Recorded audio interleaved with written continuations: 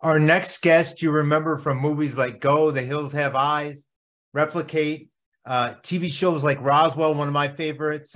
He was on an episode of NCIS, The Fugitive with Tim Daly. Please welcome Desmond Askew to Mark 2.0. Good evening. Thank you so much for being here. And be sure to subscribe so you can hear more podcasts and learn more from actors and musicians. I'm going to throw it over to Brian to start this thing out. So Desmond, great to have you. Thanks for being here today. So I've always had this this crazy desire to go to London since I was a little kid. It's just, from my perspective, just so grand, and it's larger than life seeing it on TV from here. And is that where you grew up? I did, yeah. I mean, I grew up in the suburbs of London, but still part of London. I mean, it's just this sprawling city, but it was, I went to school there. So from 11 years old, I was taking the subway from the suburbs deep into the heart of the city. And yeah, you just don't appreciate it at the time, but it is a fantastic place. My wife and I were last there just before the pandemic. It's changed, but it's still the same. It still has the same heart, the same character. I'd be going past places that wasn't there before. This doesn't look the same. But then, I go to an old theater and say like, oh yeah, that was my dressing room when I was doing Les Miserables. Or, I'd know my window of my dressing room. And that's awesome. The first thing that really jumps out at me is that you were allowed at 11 to venture out way deep into London. And when I was a kid, I remember that I was allowed to go way out into the neighborhoods and stuff, but things really aren't like that anymore for me or my kids here, really. Is that about the same out there?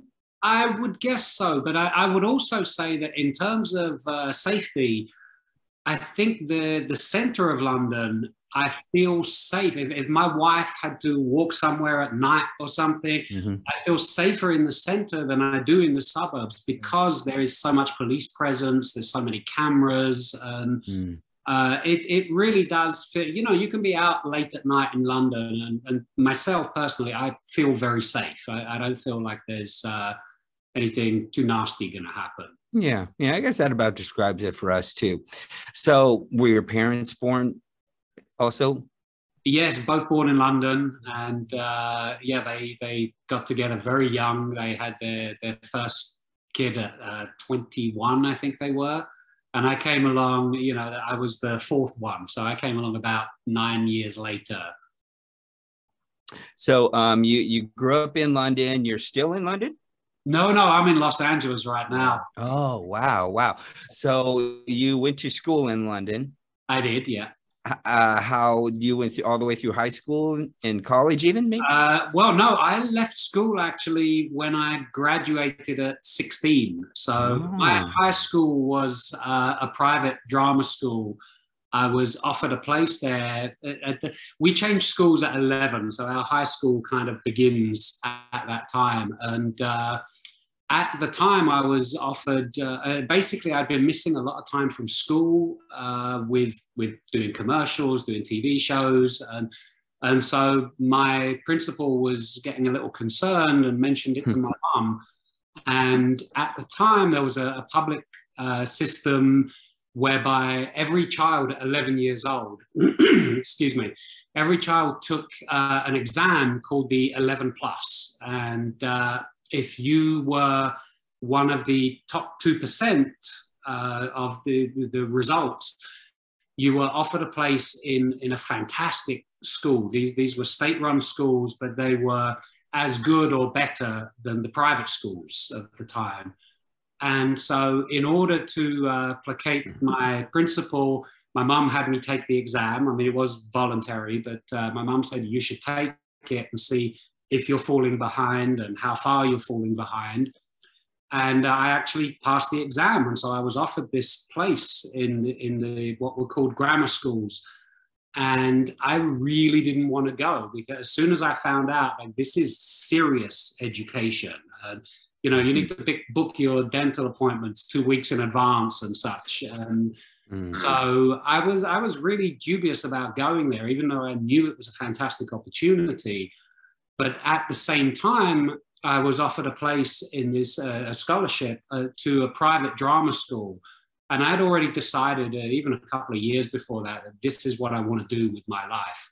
And so I had these two amazing opportunities. I mean, my heart at that age was saying, I just want to go to the local comprehensive school with my buddies. You know, I'm going to miss them.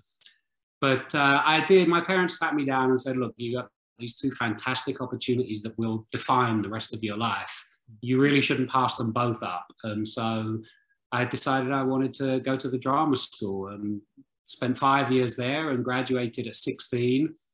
And then I got a TV show in England. So college never really entered the equation. I just, after that, I mean, I wanted to be educated, but from that point on, it was just really reading books.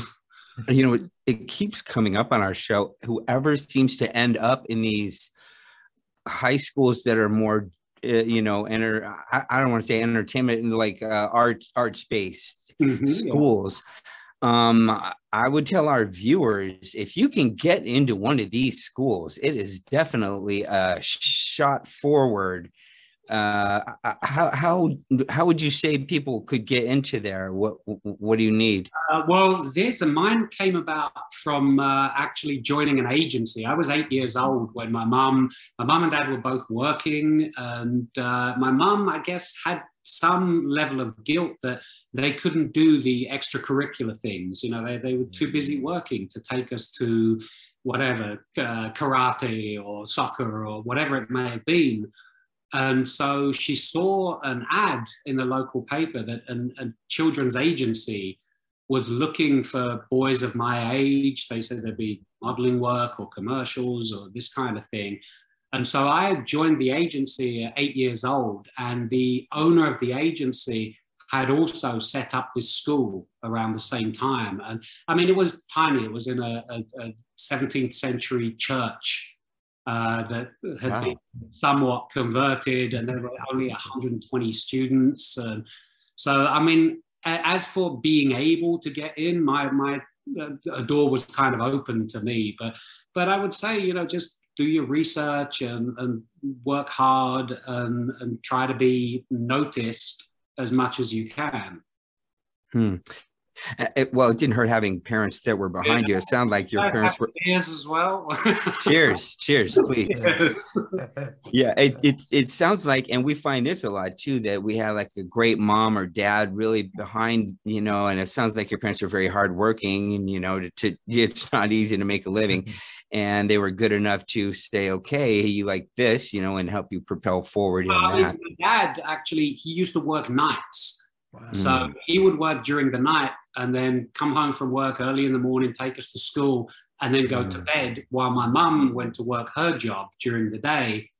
And then when she came home, he'd go out at night. And so it was I really don't know how they even conceived that they would have the time to support myself, and my younger brother also used to do it. But my dad would literally sometimes come in from a 12-hour shift in work and take me to a commercial shoot or something, and he'd be dozing off, you know, in the corner. Yeah. But that was their support for us, and I think that really helps, you know. Obviously, when you're a child actor. Oh, bless their heart! You were lucky to have them. That's awesome. So you're in school, and what were the big takeaways you got from the time at that school? Really, that helped your career. I mean, I think just the basics of how to be a good member of the crew, the project. There were things that, you know, as far as the internal, the acting side of things, I think I kind of had a pretty good handle on it. I always liked to play pretend games and things like that. But just knowing why a director would want me to look this way, or to raise or lower my voice, or how your performance would be affected by, you know, a really tight camera angle, or if you know, that performance has to be big if it's in the wide shot. Just the technique, I guess, is what I learned. It's fascinating to me. I would never get sick of learning about that kind of stuff. It's just, I love the entertainment stuff. In fact, now I want to kind of keep things in a timeline if I can, but my notes I see you're in, well, in my time, I remember Wham being a huge, I mean, in my high school exploded with that. And I see the Wham video Bad Boys, was it? That was the one, yeah. Well, I kind of want you to go into what you did after school, but go ahead. If I skipped over something good, fill it in. Well, I mean, the Wham thing is a fantastic story because George Michael was English of Greek parents. And so in Greece, they were so proud of his achievements, and rightly so. I mean, the guy was phenomenal. But when I met my wife,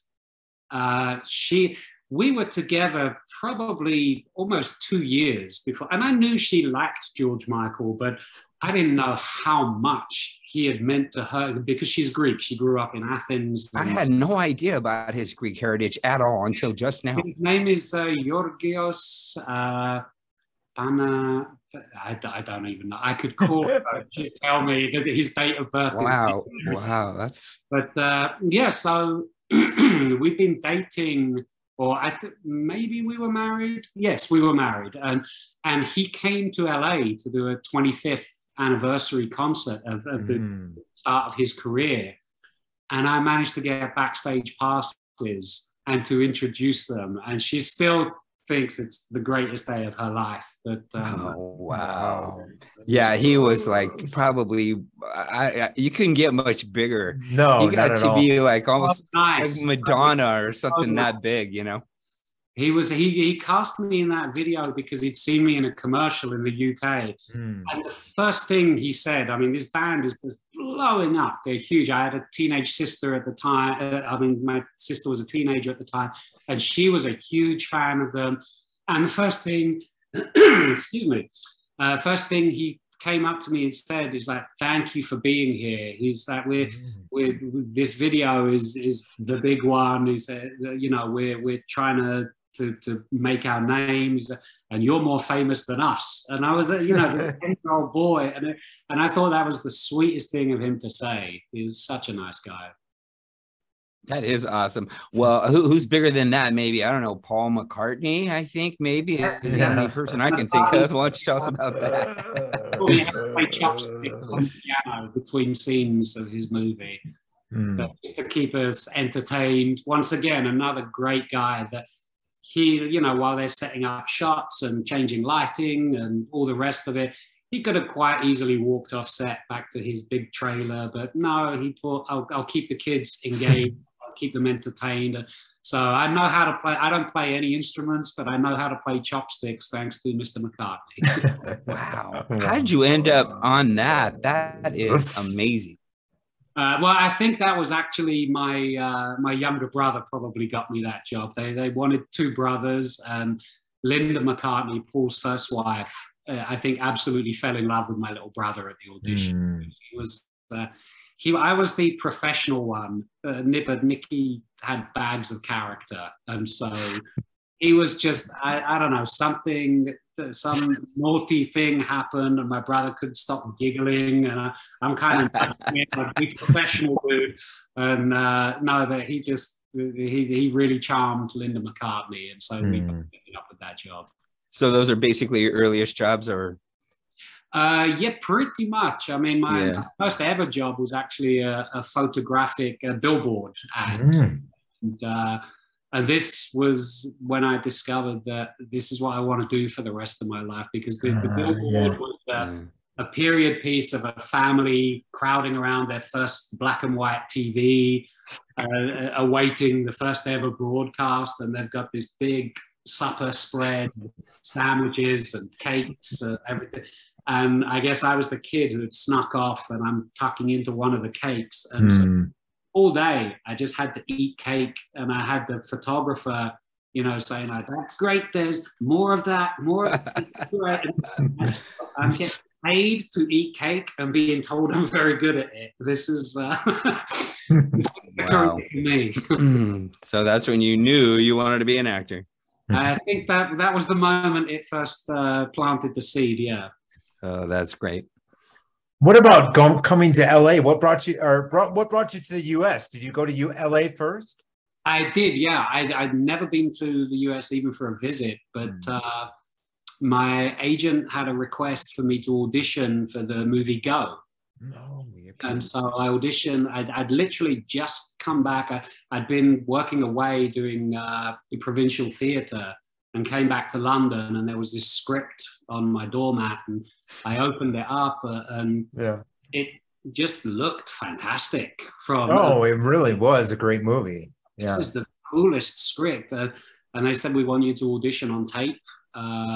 So I would go. I mean, once again, my drama school were very, very, even though I'd left, at this point, actually, I was teaching there. Once I left, I took a job as a teacher. And but the agents at the school were fantastic and said, well, you know, we'll get a reader for you. You can go into one of the studios and tape your audition.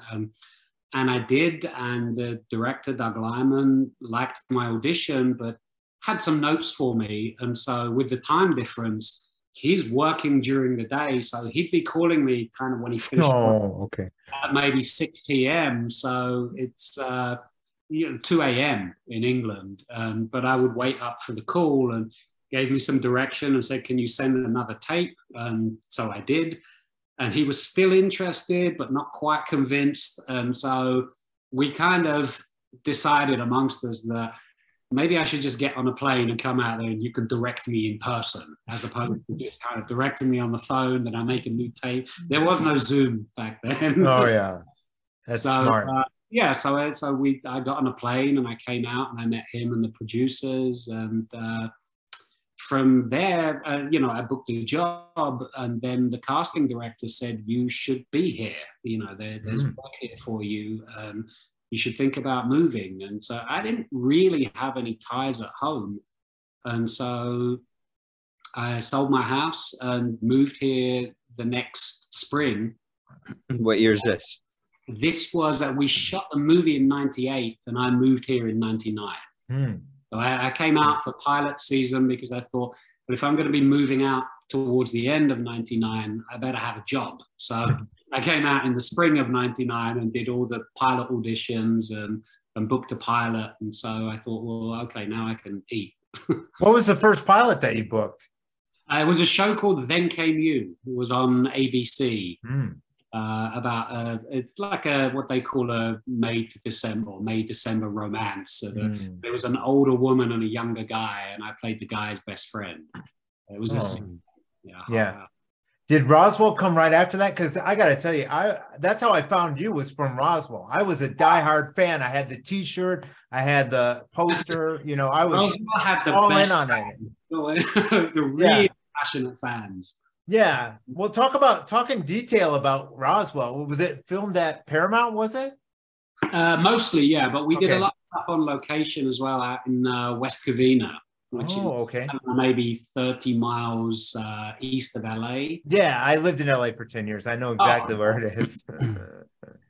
So, yeah, I mean, with that came along because Fox, actually the show Then Came You was for ABC, but it was made by Fox. So we would shoot on the Fox lot here on the West Side, and they didn't know if the show was going to be a hit or how big it might be. And so I signed basically a backup deal that if this show didn't work and if it didn't go on to succeed, that I would still be contracted to Fox. Either way. And so when the show lasted, like half a season, they decided it's not really gaining any traction.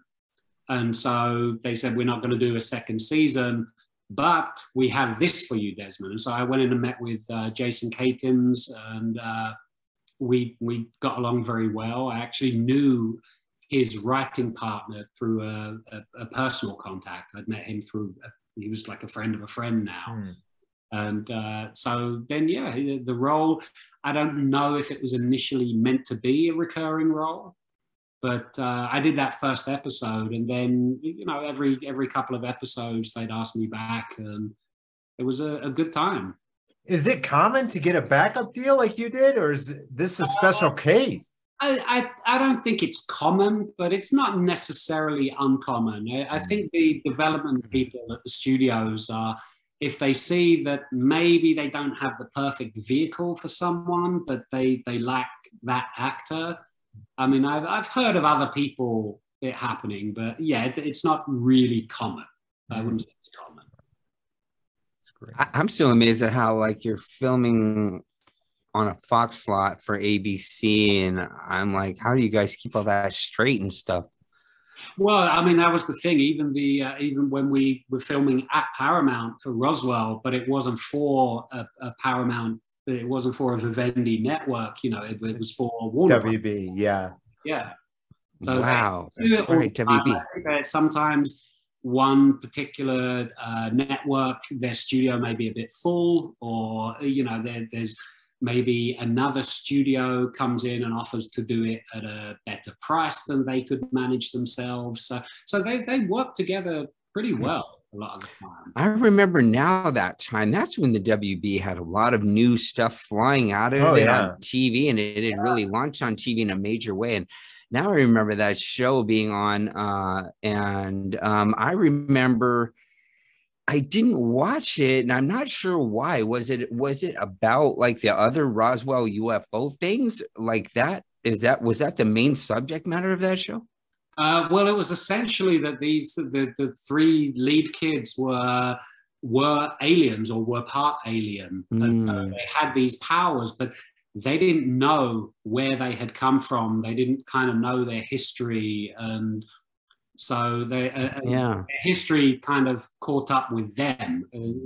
Was finding them, and intermingled with some teen romance and teen angst, I think it was a really good show. I mean, it was. Now I actually remember watching some of them. Now that you've freshened my memory, yeah, that was a really good show. That ran for a while, didn't it? 3 seasons, wasn't it? Oh wow, 3 seasons, yeah. Wow, very. But it's on Hulu and Tubi. I mean, so it still has a huge cult following, you know. Yes, yeah. I think they even did a remake recently, maybe they did, yeah, years ago. I don't know how. I really, honestly, I got to confess, I really don't watch much TV, but I was aware that they were doing a remake. I know some of the cast said it was a little too soon. I'd seen Mahendra was saying on Instagram it was a little too soon to remake it, in her opinion. I can understand that. I mean, I feel the same way about, you know, they'll do a whole kind of series of Superman or Spider-Man or something. So, okay, now relax for 20 years before you bring this up. No, now we've got a new Superman 2 years later. It's just, I don't know, I do think that people, that nostalgia needs time to build for people to, you know, after Christopher Reeve was Superman, you know, it was a long time before another Superman came along. I think that makes people more kind of anticipatory, like really looking forward to this, rather than there is always a Superman movie either being made or in theaters or on TV. I'd prefer a little more of a gap, so I like to miss something. I wholeheartedly agree. And you know what? I still remember, and I don't remember the other guys, the first time that Christopher Reeve picked up off of that ice and started flying, and I was like, I was just like, oh my gosh, you know, and you're right. They should not reset that again and again. You know, it drives, you know, and now there's that Spider-Man movie where they bring all those resets into some kind of multiverse thing. Well, they had to do something, I guess. Yeah. I mean, I've lost track of it now. I used to think back in the day, I probably knew quite a lot about superheroes, but it's changed. Everything is moving so quickly now that I don't know. The relationships, now they all know each other. Yeah. So you would never see Batman in a Superman movie or vice versa. But yeah, it's all I kind of quit watching all those. I got lost and I said, I'm out. Yeah. So I'm sure you said you're teaching actually. I mean, how is that going? What's your setup? How do you do that? Not right now. I'm not teaching. I'm doing something completely different right now. But yeah, when I left the school, my acting school, I did a TV show for 4 years, and then when that ended, you know, I kind of aged out of it because it was a high school drama. Mm. And when it finished, I'm kind of thinking, well, what's next? And I would book theatre jobs once or twice a year for maybe go away for 6 weeks, 8 weeks, 12 weeks. But the rest of the year, there wasn't anything immediate for me. And so the school principal said to me, well, why don't you come here and teach for me? I think you could offer a lot to the current crop of kids. One of my proudest moments was when one of the kids I taught actually won a BAFTA, which is the British version of the Oscars or the Golden Globes. I mean, because film and television. But a kid. That is quite an achievement. How proud you must be. Well, I sat on the scholarship board as well for the incoming. She's a fantastic woman, Sylvia Young, and she would give away. In my time, it was only one, but I think it grew. But she would give away scholarships to kids who could not afford to pay for this school, but who she believed had talent. And so there would be, a dancer on the board, there would be an actor on the board, there would be a singer on the board, and some of the staff of the school. And we would watch these kids audition and say who we thought had the best shot to, at a successful career. And I saw this kid, and he was maybe 12 years old or something, and I thought, he's fantastic. And I really, really pushed for him. And then by the time he was 16, he'd won a BAFTA. So I thought, well, my judgment is good, at least. Wow. And, it's so nice of you to be a mentor. I mean, you have such a great, fun demeanor, and, you look like you'd be a really fun teacher. Those days teaching the kid, we had so much fun. And the classes that would range from 4-year-olds up to 18-year-olds. I would just die of cuteness. I wouldn't be able to pay attention. Yeah, I mean, oh my gosh, 4-year-old actors. That would just be like. Do you still have a mentor you turn to? Pardon me? Do you still have a mentor that you turn to? I'd say pretty much my wife. Her judgment is spot on all the time. So I don't. Good answer. Yeah, she's the love of my life. There she is up there. She's always watching over me. Yes, she is. Yeah. What about auditions? Did you have any auditions that stood out to you? To tell us an experience where you won a role and it was a really great audition. Well, I mean, I will say that the Go audition was kind of bizarre in a way that I had learned. I think 2 or 3 scenes were the audition scenes. So as I say, after sending 2 tapes, I always try to be off book for my audition. I don't want to be distracted with pages, and so I knew them very, very well, and I obviously went over them on the plane ride over. And then Doug Lyman just completely threw me for a loop when he said, okay, the sex scene is, I'd like you to do that. And there's no dialogue in it. It's literally simulating orgasm. And this was I'd been in LA, I'd been in America for less than a day. Office on the Sunset Strip with the Hollywood Hills showing through the window, and that was what I had. And how do we welcome you?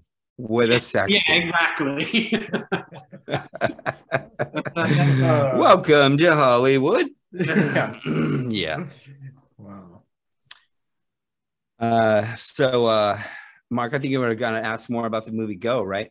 Yeah, tell us in detail what the movie Go was like, because it still has a cult following. And is that where you're most recognized from, or is it something else? And the audition for this was really, is there more to that story?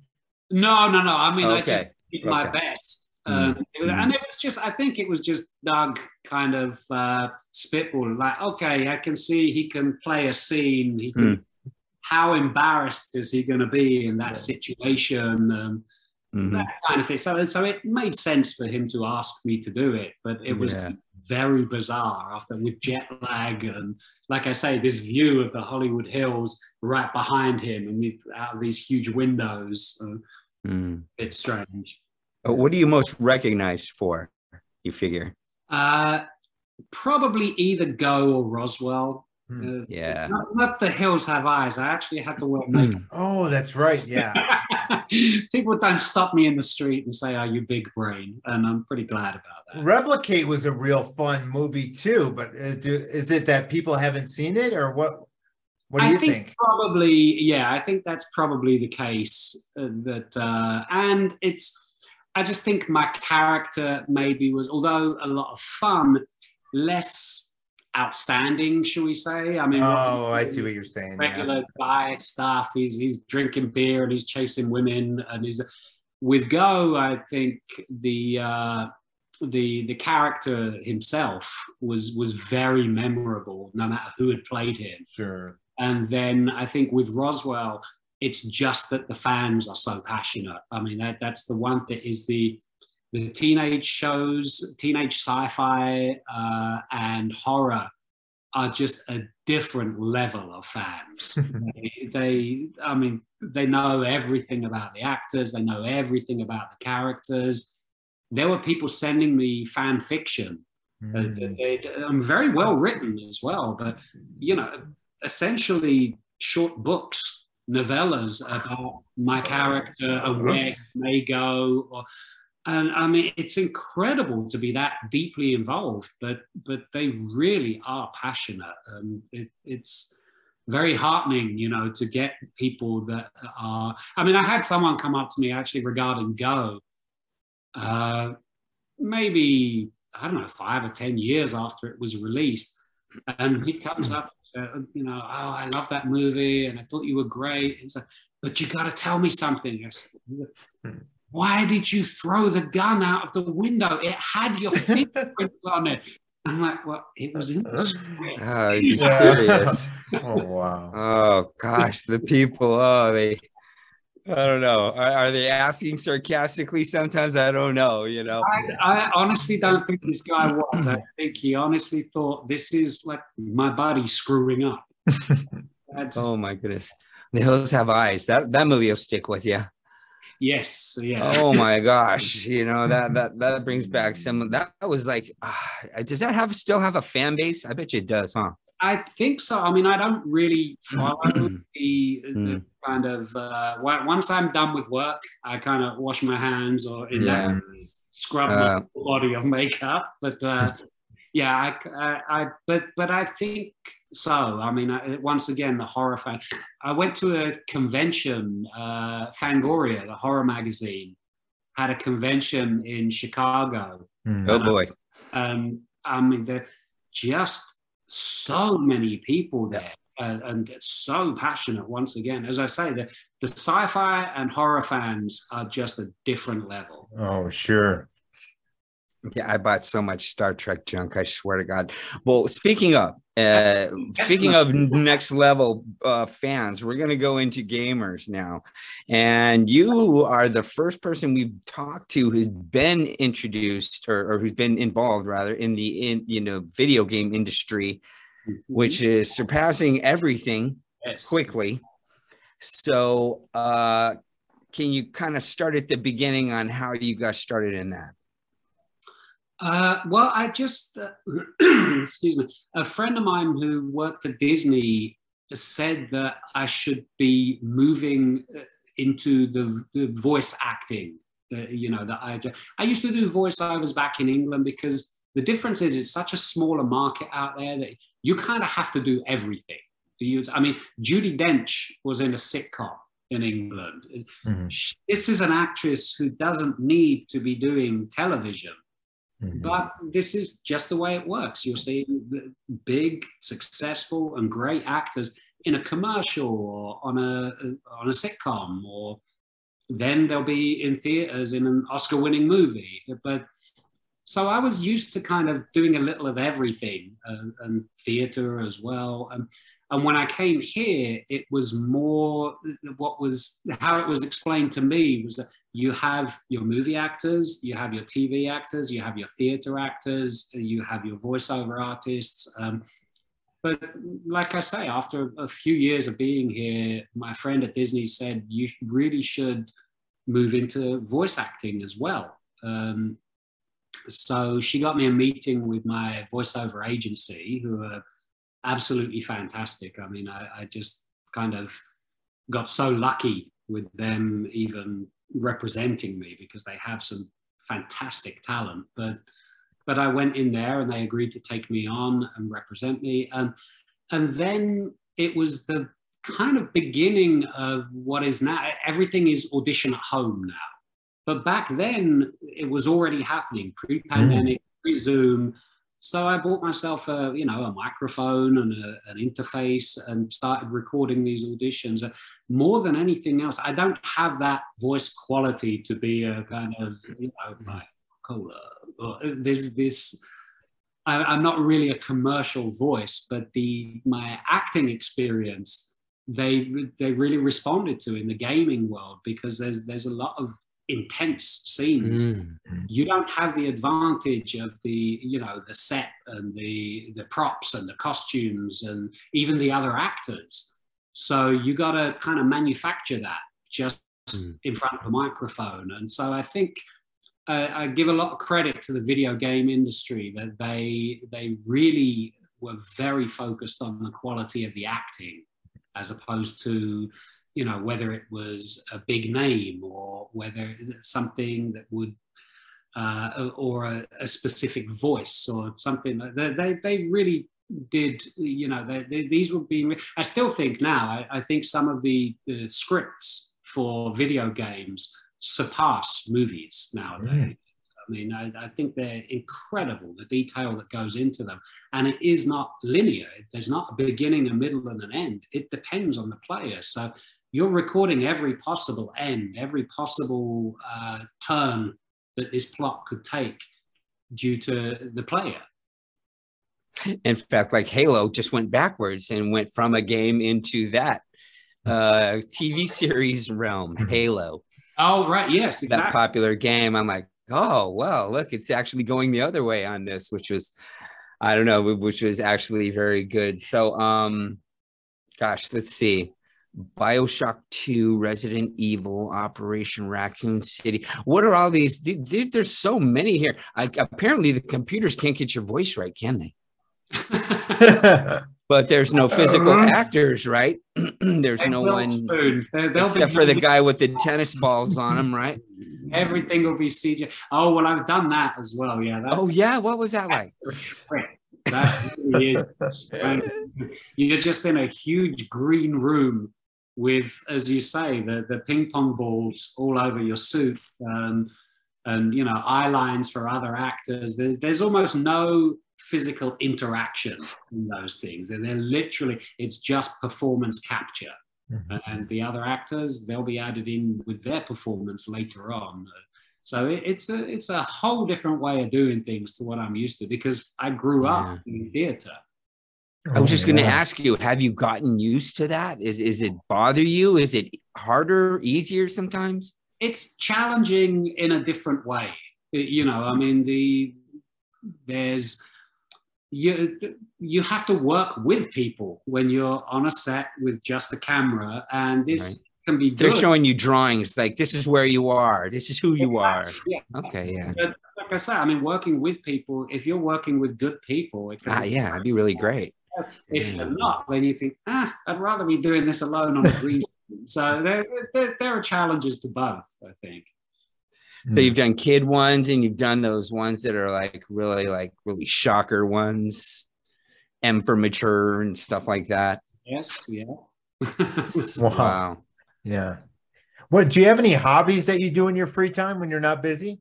I would say, well, everyone who knows me would say cooking is the thing. I'm kind of, I've even moved into that recently, where I've hosted some global cookathon kind of thing, where I'll show people.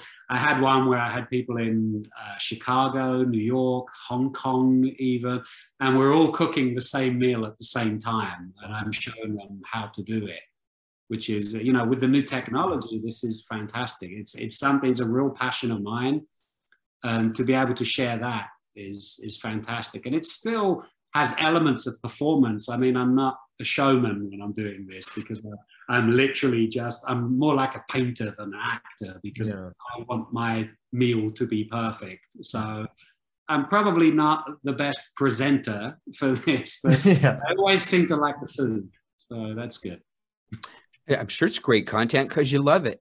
Yes, exactly. Yeah, exactly. I mean, you know, how many foodies are out there everywhere? Yeah, the older I get, I've found that I tend to make all my decisions based on quality of life. Is how is this going to enhance my life? And this really does, because the people are so happy that they managed to create this, you know, with some help, with some guidance from me, but they literally did it themselves.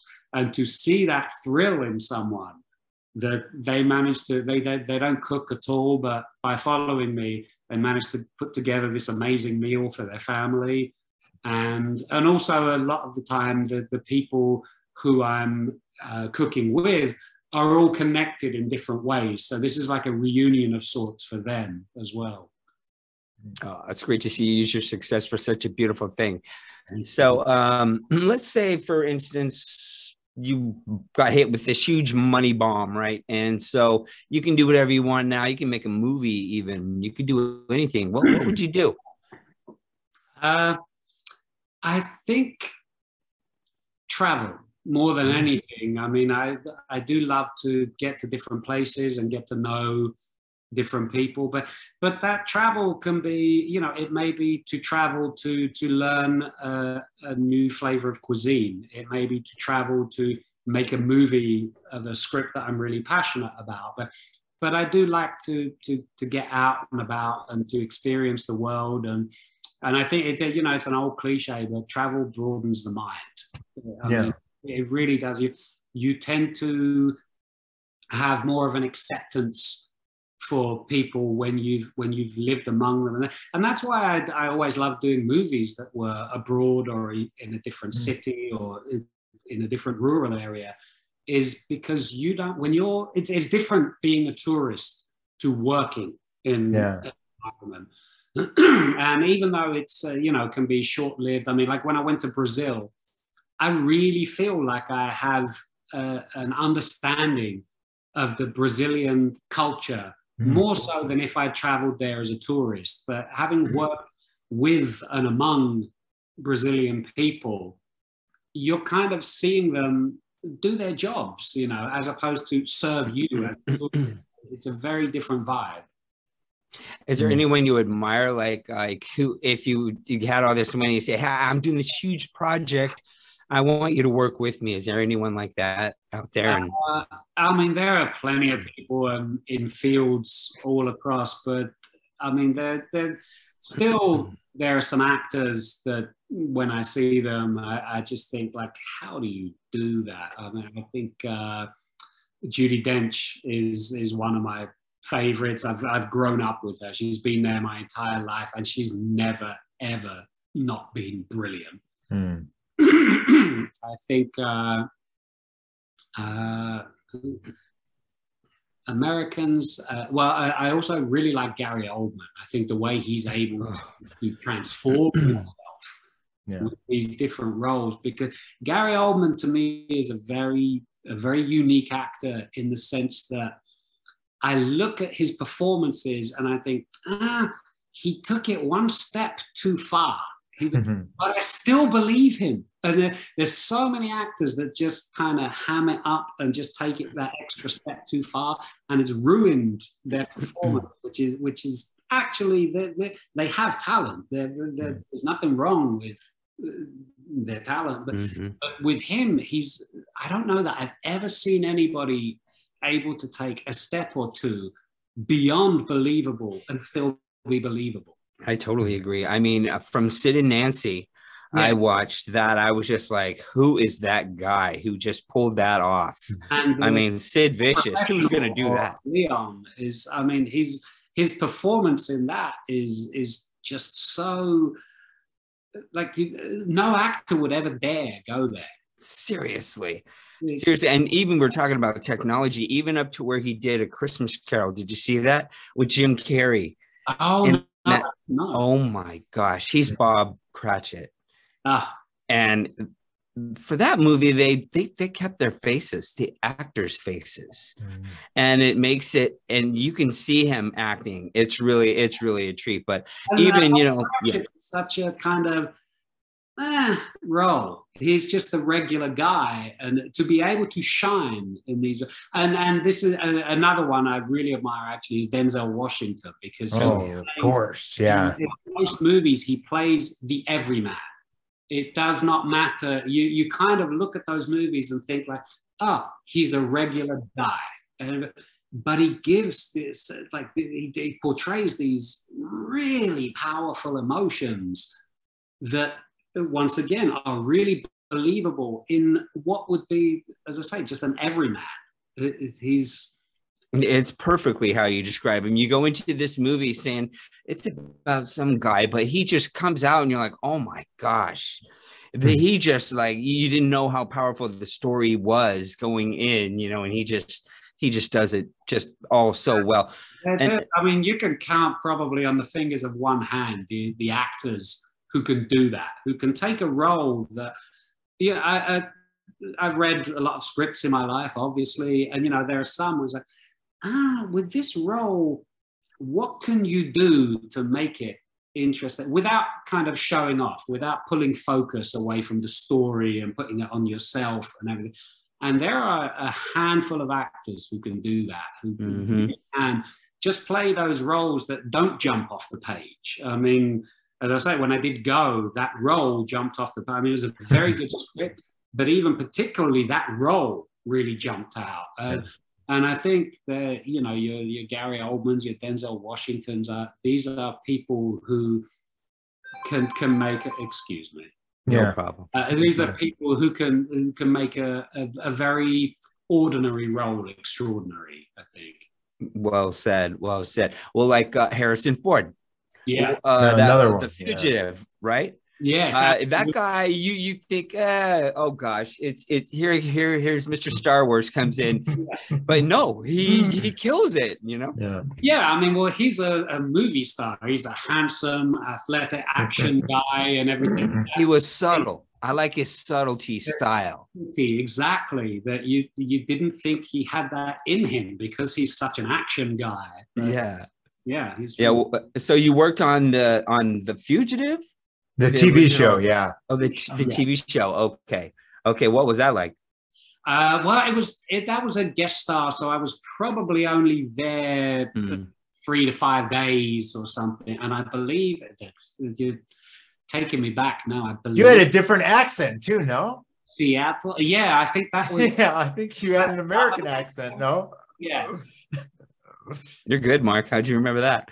Oh, no, it's available. It's available, Desmond. You can watch it on YouTube. Oh, I don't that's know. Awesome. I get depressed when I had hair. I love it. Yeah. Oh, man. So what are your goals right now? As I say, I think just to enhance, to everything I do, to think how can this make my life better for myself, my wife. We tend to, the first few years of our marriage, we were both very ambitious and working very hard. And the last few years, we've kind of gotten much more to, do we really need the money for doing this? It's going to keep us apart. Or I'm not really mad on the project or or my wife's projects or whatever. So I'm not going to bother with this now.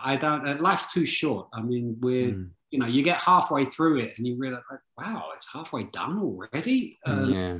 So now we tend to be a little bit more simple.